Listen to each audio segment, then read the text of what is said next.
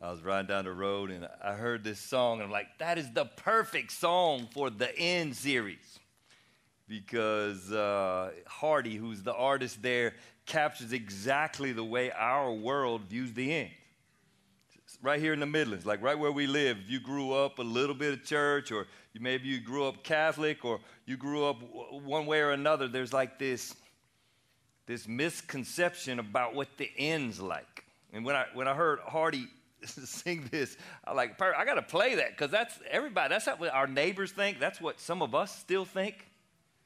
That's the folks that we need to take the good news to. As if I was a music critic, which I am not, because I cannot sing, but I would. I love the sound. Like I turned it up in my car. Like I'm listening to the song. I'm like, what did he say? Did he just say, "Give heaven some hell"? And then I'm starting to process. So he caught my attention. So it was pithy and interesting. So I started processing it in my mind. So he got all that done, and he really captured culture. Because when people listen to the song, they're like, "That's exactly right." That's how I think when I go to a funeral, when I see the end of somebody. If I was going to be a little critical, I would want to argue with the truth, right? So from what I read in the Bible about heaven, we're not going to need any beer or clear there, right? Like we're not going to need either one. Like we're not going to need anything to make it better, because it's boring. There's this false idea that most of our society has in their head that heaven's got to be boring because Christians are boring. So like on one hand, I'm like, part of the problem is that Christians are boring. But the other part of the problem is that we don't have a good expectation of what it's going to be like to be with God. Every sense that you have is going to be overwhelmed if you're in heaven. If you interact with God one day in heaven, you're going to be so overwhelmed with His greatness. Nothing on this planet, including your lugs locked and spinning in the mud on your 10-acre plot. Like, none of that's going to match heaven. You're not going to be out in your truck in the yard, because you're going to be near Jesus. You're going to be overwhelmed with this great, I probably can't put it into words, eternal connection with the living God. So I'm not throwing him under the bus for it. Like I get it. That's how people think, and he captured it. But I want us, the people who know God, to look forward to something better than anything you've ever seen on this planet. Times infinity, right? The other thing that I want to debate with him a little bit, because my favorite line is to give heaven some hell, because like whoever wrote that knew they were going to go right to the top of the charts just with that line. He actually says that in his interview. I watched his interview. He's like, I knew when I heard that line, I had a hit. And so then he wrote it. And you could tell he literally cares for folks that are suffering at the end of one of their loved ones' lives, and he's trying to connect with them. But I just would argue this. Now, we already tried giving heaven some hell. I don't know if you read Genesis, but Garden of Eden was going along just fine. And we introduced hell to it, and guess what happened? Not too long, murder happens. Not too long, wars come about. Not too long, there's tremendous abuse and suffering all across the planet. Work got hard. Labor, for you ladies, got hard. Everything got hard. We introduced hell to heaven in the past, and it worked out great for us. The last thing we want you to do is bring hell to our heaven, right? Like the principle of the song is just, if Hardy was here, I'd be like, play that, but change that line. Let's work on that line a little bit. I think for our culture, the way people are thinking right now is they kind of have this pot of their beliefs. And for many of the folks in the South, it doesn't really matter whether you're from the South, if you grew up interacting with church, Protestant or Catholic, it doesn't matter. You put some stuff in there. You put some stuff in the pot and kind of stir it. You stir in some superstition, some things that you heard somebody say, like cleanliness is next to godliness. That's got to be in the Bible. You just stir that in there. Right? Like every mama quotes that. That ain't the Bible, by the way, kids. But anyway, like I always told my mama that. Anyway, there's like this, you stir in some of that, like just cliche and stuff that you've heard all these years. And man, we got karma in there now. We talk about karma like it's a part of our deal sometimes.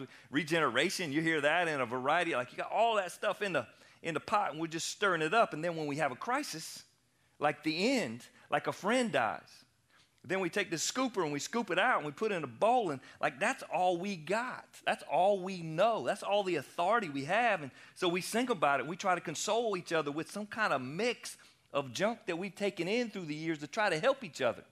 because we don't know what to do in the end. I want to tell you, like if you know Jesus, if you're part of Radius, we know what the end is like. Like one of the great gifts to me as a kid, as I shared last week, was that the church I grew up, they talked about the end all the time. So you had this expectation of what the end would be like. And so when tragedy hit or something really hard happened, you could go not to this smorgasbord of stuff that's poured into a pot, but to the truth. And see what God said about the end. In the end, for some will be his return. And for others, it'll be the end of this life and the beginning of the next. In the end, we say this really clearly this morning so that you have a good base. Every single person on the planet that's ever lived, male, female, child, died of old age, is going to be judged. Every single person in this room and in the rooms, all the children's rooms, we're all going to be judged by the living God. If you missed last week, we talked about this great anticipation of seeing Jesus. And so we talked about the joy and the excitement of seeing him. But there's also room, as you read the scriptures, for some fear when you first see Jesus. If you meet Jesus without him, you haven't believed, you haven't trusted him. If you meet him in the end and you have no relationship, it is going to be a terror. The Bible talks about this great white throne meeting at the end, where folks that haven't met Jesus, that have decided not to follow Jesus many times, meet him, the Father, for the first time. It's this terrible place called the great white throne where you anticipate God sitting in the judgment seat in full white, the throne being white because white is often connected to his holiness, in full show of his holiness, and you walk in stained and dirty because of sin, and now you walk into the presence of an almighty, all-holy God, and he casts judgment. You show up at the great white throne, you're going to hell. There's no argument to be had. There's no last words to be said. It's done. Church doesn't talk a lot about hell anymore, and perhaps in our past we talked about it too much. Who knows exactly? Jesus talked about it a lot. He talked about God the Father the most. If you look at the words he used most in his life, he talked about his dad, God the Father, the most. Secondly, he talked about heaven. And third, hell. I don't know where the money guys get that he talked about money the most. Money's like 15th, this way down the list. I guess when you're nervous and you talk about money, you want to say, anyway. Nonetheless, he talked about heaven and hell. He talked about the end all the time. That there's going to come an end to this life, whether it be his return, whether it be your death, and you meet him, and then there's the judgment. 2 Corinthians chapter 5, verse 10 speaks about this place called the judgment seat of Christ, which is where every believer, if you've believed in Jesus, you'll meet him with Jesus, right? Like you come to his thing, but you're related to him because of his death, burial, and resurrection. So you're connected to him. You've been made righteous, or you wouldn't be allowed in his presence. So if he's holy and you're coming in and you've been made right by his blood, then you belong. It's a great place to be, the judgment seat of Christ, a place we're looking forward to being. But the passage actually kind of gives it the impression that we ought to be prepared to be there. He prepared us. That's why we got in the door. You don't get in the door without that ticket of belief. But once you're in, you come to face Jesus. This is what it says, 2 Corinthians chapter 5, verse 10. For we must all stand before Christ to be judged.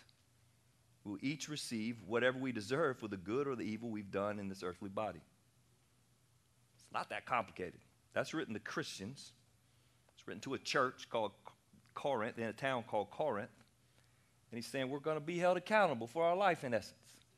We're with Jesus. We're not at the great white throne. We're in heaven, and we're held account to our lives according to the scriptures. At the end, some guys at the college that I coached at, when they graduated college, they all got the same tattoo on their ankle. And it was this passage. They put 2 Corinthians 5:10. They were 22 years old. They were graduating college, and they decided to follow Jesus. And they read this passage, and they all, in agreement, wanted to finish life well. So they have this agreement, locked in with a tattoo. I don't know, my bones showed through right there. That feels like that would hurt like crazy. But nonetheless, they got this tattoo so that through the course of life, they would hold one another accountable for finishing well. It was cool. That's kind of easy at 22. Gets a little harder at 32. At 42, you're like, this thing's taking forever, right? Like 52, you're like, man, this is a long race. It's hard to stay in the journey. Finishing seemed easy when I was 22 and in love with the Lord, but walking with him through the course of a lifetime is difficult, and we need each other. So it's cool that they do that in community, and it is right that we would as we anticipate the end in facing Jesus. Last week we read from a book in the Bible called Mark. The writer is Mark. A lot of people feel like he took his notes from Peter, who walked with Jesus. So some folks would actually think that even some of Mark has been dictated to him by this guy named Peter, who walked with Jesus. Last week in chapter 13, verse 4, Peter, James, John, and Andrew, they're hanging out with Jesus, and Jesus has told them that the temple is going to be torn down. When they hear the temple is going to be torn down, the first thing that comes through their mind is the end. It's over. The end of all things. And so they wait a little while, and they go across, and they're asking Jesus questions, and they ask him, when is the end? And what are the signs that the end is about to come? And Jesus gives a bunch of answers. We talked about it last week, and I want to continue on that path. And I want to read to you some of what Peter wrote, who probably dictated a lot of Mark. Here's what he says in 2 Peter chapter 3. Most importantly, I want to remind you that in the last days, scoffers will come, mocking the truth and following their own desires. They will say, what happened to the promise that Jesus is coming again? Anybody ever heard that? Jesus. He's coming again. Man, it's been a couple thousand years. From before the times of our ancestors, everything has remained the same since the world was first created. It's still spinning on its axis. It's still round, even though some people would argue that it's flat, right? Like it's still, all that's still going on. They'll deliberately forget that God made the heavens long ago by the word of his command, and he brought the earth out of the water and surrounded it with water. They're saying, in the end, here's what will happen. People will say, God didn't create the universe. We talked about it in our series we did a while back on he, she, his. We talked about 4 pillars that the world will argue to the death that God is not the creator. They've got to come up with another answer, because if he's a creator, then he's the authority. He's the authority over our bodies, because pillar number 2, he made us in his own image. If you could argue that we're more like the animals, then we could do what we want to do. If we're made in the image of God, then we're accountable to the Creator. Marriage, 3rd pillar. We could argue that marriage is all sorts of things if you take him out of the Creator role. But if he's the Creator, and if he spoke all these things into existence, and then he made us in his image, and he's designed one woman for one man, then marriage is held to that account, no matter what you feel, if he's the Creator. And finally, the interesting pillar that's being attacked these days is that he made us male and female. And so these days we want to choose what gender we are. All assaults against the creation of God. All of them pushing back against the creation of God. So Peter's saying, in the end, they're going to talk about stuff like that. Sound like today? Could it be come back today? Absolutely could. Now, to be clear, every generation since Jesus came thought he was coming back during their generation. We ain't new at this. There's been a bunch of generations in between. He still ain't come. So he may or may not come during our generation, but he could. He absolutely could. He could come today. Ain't nothing holding him back. There's not like one more piece of the code that has to happen for him to come back, right? Like he's going to come back when he's ready. And he's going to state in these verses that I'm about to read that you and I need to be alert and ready for his return. Mark chapter 13, 32 and 33 read like this. However, no one knows the day or hour when these things will happen. Not even the angels in heaven, which is a bold statement to humans. Or the Son, capital S himself. Only the Father knows. And since you don't know when the time will come, be on guard, stay alert. I grew up in a home where my dad was serious about God, but he was also pretty sarcastic. And so when it came to this verse, there was people always writing a book or predicting that Jesus would come. You're like, that's interesting. Jesus doesn't even know when he's coming, but that dude does. That's great. I wonder, man, he'll tell Jesus when to come on. The guy wrote the 88 Reasons Why Jesus Would Come in 1988, and my dad was chuckling a little bit. Then he wrote another book. He had his math wrong. He wrote a book, 89 Reasons He's Going to Come in 1989. My dad is just busting a gut at the table like, look at this knuckle. He's just making money trying to deal with people's fear about Christ's return instead of doing what the scripture says, which is to be on guard, stay alert. It's a real easy thing to say. It's difficult to live out. Evidently, the Lord in his sovereignty designed this thing so that we wouldn't know, so that we would stay true to him. Occasionally, Cheryl and I will go on a trip. All our kids are grown now, but in the past, we leave them at home with the oldest son or daughter at the house. And the day that we're supposed to come back, the boys start texting me. Like, they ain't texting me the whole time we're gone, but the day we're supposed to come back, they start texting me, and they want to know what time we're going to get home. Right? And you know why. Like, they don't want to tell their mama that they're worried about her getting home. They want to text me. I'm the safe one for a change. Let's text Dad because he's a little messy like we are. Let's text Dad and ask him when it's time to come home. And so, like, they want to know what the GPS says. They don't want to know, like, what I'm guessing. So the great thing in my seat is when they want to know what time, I don't know. We'll be there in a little bit. Like, keep it vague, right? Because you know what that means? That means they need to clean the toilet now. Because we might be just around the corner. Let me get them 83 dishes out of my sink right now and get them clean before she walks in the door, because they're going to get paid when she comes in the door if they're not ready. So we keep it vague, and it keeps this tension on them. And they got to get clean. And really believe that's what the Lord's doing. He got all this work that needs to be done. He keeps it vague, and he keeps this pressure on us so that we'll be ready. He says, stay alert. Chapter 3, verse 8 reads like this. Again, this is Peter writing. He says, you must not forget this one thing, dear friends, again, to create more vagueness. A day is like 1,000 years to the Lord, and 1,000 years is like a day. What's he saying? Is he saying a day to the Lord is exactly 1,000 years? No. He's reminding us the Lord doesn't work on our calendar. He works on his. And when he decides to come back, he's coming back. So you better be ready. Mark goes on to say this. The coming of the Son of Man can be illustrated by the story of a man going on a long trip. When he left home, he gave each of his slaves instructions about the work they were to do. And he told the gatekeeper to watch for his return. You too must keep watch, for you don't know when the master of the household will return, in the evening, at midnight, at dawn, or at daybreak. Don't let him find you sleeping when he arrives without warning. I say to everyone, watch for him.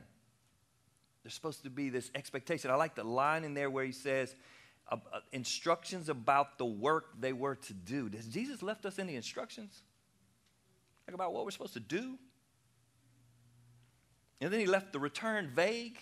But he tells these stories like about the talents. He gives one guy 5 talents, one guy 2, and another guy 1. His expectation is that because he's the master and that they know the master, that they would reproduce those gifts. So the guy with 5, you remember the story? He reproduced, and there's 5. And what does Jesus say when he meets him on the return? It's not Jesus, but it's the master. Well done, good and faithful servant. Right? You imagine this hug and these 10 talents. This dude's multiplied his 5 to 10. The guy with 2 does the exact same thing, and it doesn't really matter how much stewardship he's been trusted with. The expectation is that he multiplies what he's been trusted with. So he's given 2 talents, and he turns it into 4, and Jesus grabs him. Well done, good and faithful servant. And then there's this guy with the 1. Remember him? He doesn't know the master. He buries the talent, and when the master shows back up, he goes and digs it up and gives this weird description about how he was scared about the master. And basically he says, I've wasted my whole life. I'm just going to give you back what you gave me. Jesus seems to tell this story, to tell us, as he does in other stories like the soils, that it's our job when he trusts us with the good news to reproduce it. There's this work that's supposed to be done. We're supposed to reproduce and pass it on to others. 2 Peter makes it more clear what the end might mean for us if we're anticipating Christ's return. Verse 9 of chapter 3, 2 Peter, the Lord isn't really being slow about his promise, as some would think. No, he is being patient for your sake. He does not want anyone to be destroyed, but wants everyone to repent. What a beautiful verse. But the day of the Lord will come unexpectedly like a thief. He wants everyone to repent, but he's still coming, and it's unpredictable. 2 Peter 3:14. And so, dear friends, while you're waiting for these things to happen, speaking of the end, make every effort to be found living peaceful lives that are pure and blameless in his sight. And remember, our Lord's patience gives people time to be saved. Pretty cool verses that show the compassion of the living God, that he wants folks to believe and have a relationship with him. As I read them, I can't help but think about last week, where at the very end of us going through the beginning of Mark chapter 13, we actually read this verse in Revelation that says, come, Lord Jesus. Like we're supposed to be saying, come, Lord Jesus, like come now. And you read this passage, like, wait, Lord Jesus. Like, so on one hand, we're looking forward to seeing him. On the other hand, we want our neighbor to see him, right? My brother, my sister, my parents, the people in my radius. We named this place for that. Like we felt responsible for the people around us. In this passage, we'd actually say that the Lord wants to know them. He wants them to repent, says one verse. In another, a time to be saved. So it seems as we stay alert, as we're ready, right? Because we know that this could be the end. If you have any question whether this could be the end, just pull that thing out of your pocket if you're not already texting on it right now. I can't see y'all. Like how connected we are to that thing. What happened a couple of days ago? We had a tornado and we all heard about it at the same time. We're that connected. If you ever wanted to think, is this the last time? That thing would say our generation could be the generation. This could be the end. He says if it's near the end and you think it's near the end like every generation has, then you got these responsibilities in this passage. Responsibility as far as being ready, he says, to live peaceful lives, pure and blameless. That's pretty cool. The other day, Carlos Richardson, he's a freshman at Clemson, got this swing for his mama. It's kind of, like the porch swing, but you can hang it from a tree. So I went over there, took my extension ladder, and we found a tree out in their yard, and we were hanging it. And I climbing the ladder. And I go, Carlos, hold the ladder. And he's like, Mr. John, you sure? Like, I guess he thinks I'm too old to do this. And then when I think maybe he noticed that I only had like one part of the ladder on the tree. Anybody else do these kind of things? Like I just had, it was a limb. It's kind of hanging like this, and only one piece of the top was on the tree, so it's a little wobbly. I'm like, just hold it, dude. We're good. I'm going to get up there. It's only like 12 feet. I mean, I'm, athletic and stuff. So like, Carlos, let's go. So I climb up the tree. But when I get to the top, I hook my left arm over the limb. You know why? Because I'm ready. Because I know what I'm doing is dumb. Tell Cheryl that if she hears this story. Like, I know what I'm doing is dumb. And sure enough, the ladder comes out from under me, and I snack onto that limb. And Carlos is like, Mr. John, he's mad at me. Just get the ladder and get it back up. I can only hold on so long. Like there's a readiness because you're stupid, right? There's a readiness because you're excited. We talked about it last week. And there's this readiness because there's this deep reverence and even fear for the consequences of ignoring a holy God. So we're going to roll in one day. If you've believed in Jesus, we're going to walk into his presence. We're going to come down. I just imagine that I walk down and meet the living God in the form of Jesus Christ at his judgment seat. He's going to evaluate us. And one of the things he's going to evaluate us on is do we live peaceful and blameless lives? What's that mean? You might be able to look at your social media right now and decide whether you're peaceful or not, right? Some of y'all don't look so peaceful on there. Look like you won't fight, but you do it online because you're scared to really fight, right? It's like we just don't seem like that peaceful. The Christians in America right now don't seem like that peaceful of people. We're mad about everything. We're angry all the time. He says that we live peaceful lives, but it seems to be more connected to purity and being blameless. So there is this expectation that the followers of Jesus have this high code of morality. It's taught in the scriptures throughout history. the church, certainly in the South, probably beat this drum too hard. At times, we always talked about what you can't do, and so we have these sayings like, I can't drink, I can't chew, or date somebody who do. I can't remember exactly how that thing goes. You know what I'm saying? Like, we got all these sayings about what we can't do. So then folks kind of got annoyed with church and worried that, like, we're going to bring somebody here and they're just going to get reamed on. But there is something to living a moral life. There's this expectation that if you're going to stand before a holy God, that you would be holy and that you would be preparing as if the Holy Spirit really lives within inside you, that he'd be moving you toward holiness. But perhaps what's more important, we don't talk near enough about it, is what you do. Not what you don't do, what you do. What you do, right? Like there's this expectation that the followers of Jesus, because they've been filled with the love of Jesus Christ, that we would overflow that love. I can tell you how you check. You can pull up your calendar if you're organized. I'm not super organized. You could look at your calendar. But we're ending the first quarter, right? We're just rolling into April. You could look at January, February, and March, and you could just evaluate. Where's my time go? Is it primarily invested in me? Or is it really obvious that on my calendar I care about others and I care about God? You can do it with your bank account, right? Like I'm at Wells Fargo. I can go to Wells Fargo and I could go through all those entries. Since you got a debit card, there's thousands of them, right, for 3 months, and I could just go, who am I really interested in? Is my life centered around Jesus? Like, can you tell based on where the money in my family goes that I'm centered around Jesus? Does it look like I love my neighbor based on where the money in my family goes? Or is it all about me? The good news is it's April, so we're in the second quarter. You can make an adjustment. That's what we do here. We remember every week this death, burial, and resurrection of Jesus, and we see the one who lived wholly and generously, and we're reminded by his death and burial and resurrection who we're supposed to be. And so as we anticipate meeting him, we know who he is. We've heard it, many of us, our whole lives, and he's just asking us to align our lives with him. We put it in our mission statement. We say that Radius Church exists to glorify God. And then we name some ways that we would like to glorify God. Making disciples, planting churches, living generously.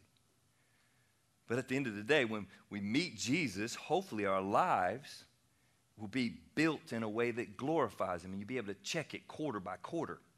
I don't know about you. I have some bad quarters. Even perhaps if you looked at my calendar and at my bank account, you might think that I had a good quarter, that I was aligned with who Jesus was, but I know where my heart was. I was doing some stuff out of discipline, which isn't all bad, but my heart was selfish. And even though some of my stuff looked right, I was pretty consumed with myself. How about you? Hey, second quarter. Let's check it. And let's rework it.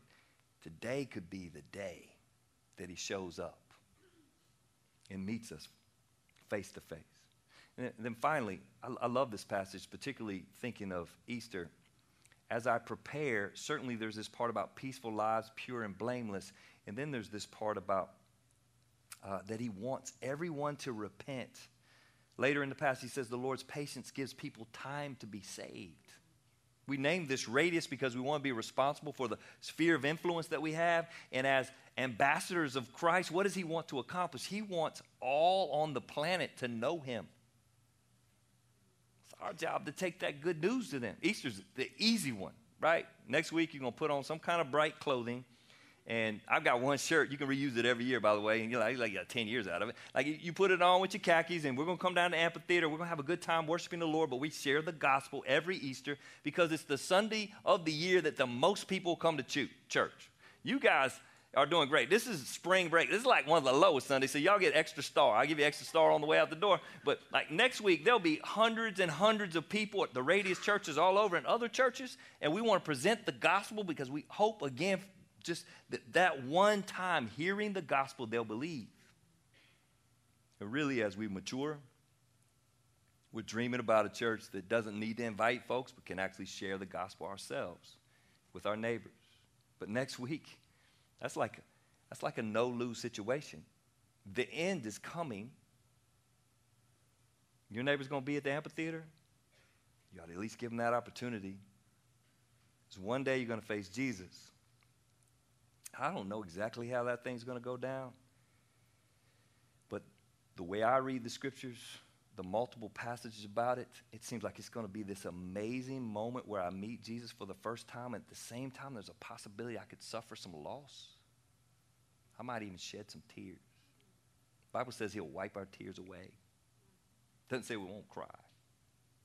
Like when I see him and I realize his greatness, I have this feeling I'm going to be processing. I should have told somebody else. I'm not sure exactly how that's going to work. I don't want to overthink it or overproject what the scripture says.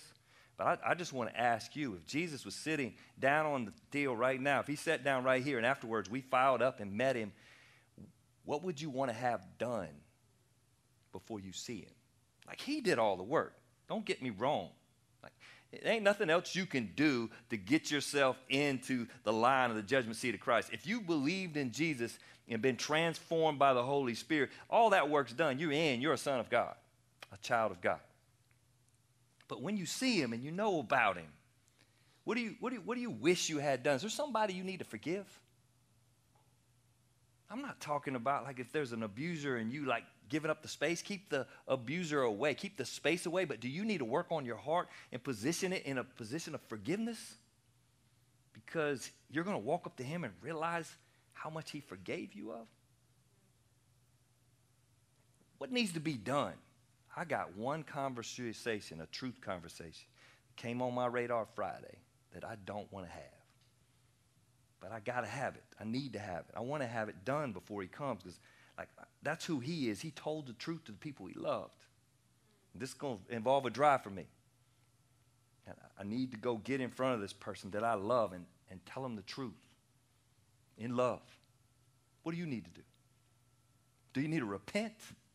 Is there something hidden that you'd rather go ahead and bring out into the light? And so if you walk down to him and he's here next Sunday on Easter down in the amphitheater, you came and met him, Lord, you come in there a whole lot better position, having owned it before the end. I don't know exactly how that thing's going to work out. I know that the passage says 4 times in the last 3 verses to be alert, to be ready. And I want us to be. We remind ourselves regularly with this bread and juice to be ready. Jesus said to do this in remembrance of me. So we're disciplined. We do it week by week by week. One of the things that 1 Corinthians says is when you come and take the bread and juice that you examine yourselves. It seems particularly that we would examine our sin life. And before we came and took the bread and juice, that we would confess our sins to the Lord. That seems to be a readiness practice, an alert practice. And so you can come and take the bread and juice and in a weekly basis, communally, we come up and take it and we check our hearts. We also do it in remembrance as we remind ourselves of who our Savior is and the way he rode, right? All the way to the cross on behalf of others, undeserving. And so when we take it and we walk out the door, it puts our eyes on others. And we're willing to sacrifice on their behalf as we live like our Savior. Let's pray together. So, Lord, you know me. I'm looking forward to the end, and I'm a little scared of the end. And some days I feel like I got stuff to do. So help me have the right concept of the end. I got friends, people that I love that have a really poor picture of the end. It's kind of made up based on all variety of things they've heard during the course of a lifetime. Lord, would you use me to help them understand the truth about the end of their life and about your return? Lord, would you use us as a group to explain the gospel to our neighbors? Lord, we want them to believe. We agree with you. We want all to repent. We want them to be saved. Lord, you know us, Lord. Some of us, we got one foot in the ditch and one foot on the road. We're struggling to stay straight. Pray that even this morning, Lord, as we read that passage about being blameless, peaceful people, that you'd rescue us, that you pull us out of the ditch. Pray that you give a man or a woman in this room the courage to bring something in the darkness to light before they come and take this bread and juice. No, Lord, you're willing to meet them right in that moment. Help us as we walk through these days, years, hours, whatever you're going to give us until you return. Lord, if it's going to be generations ahead, we want to pass the baton well. Help us. If you're coming soon, Lord, we want to be ready. Help us. In Jesus' name, amen.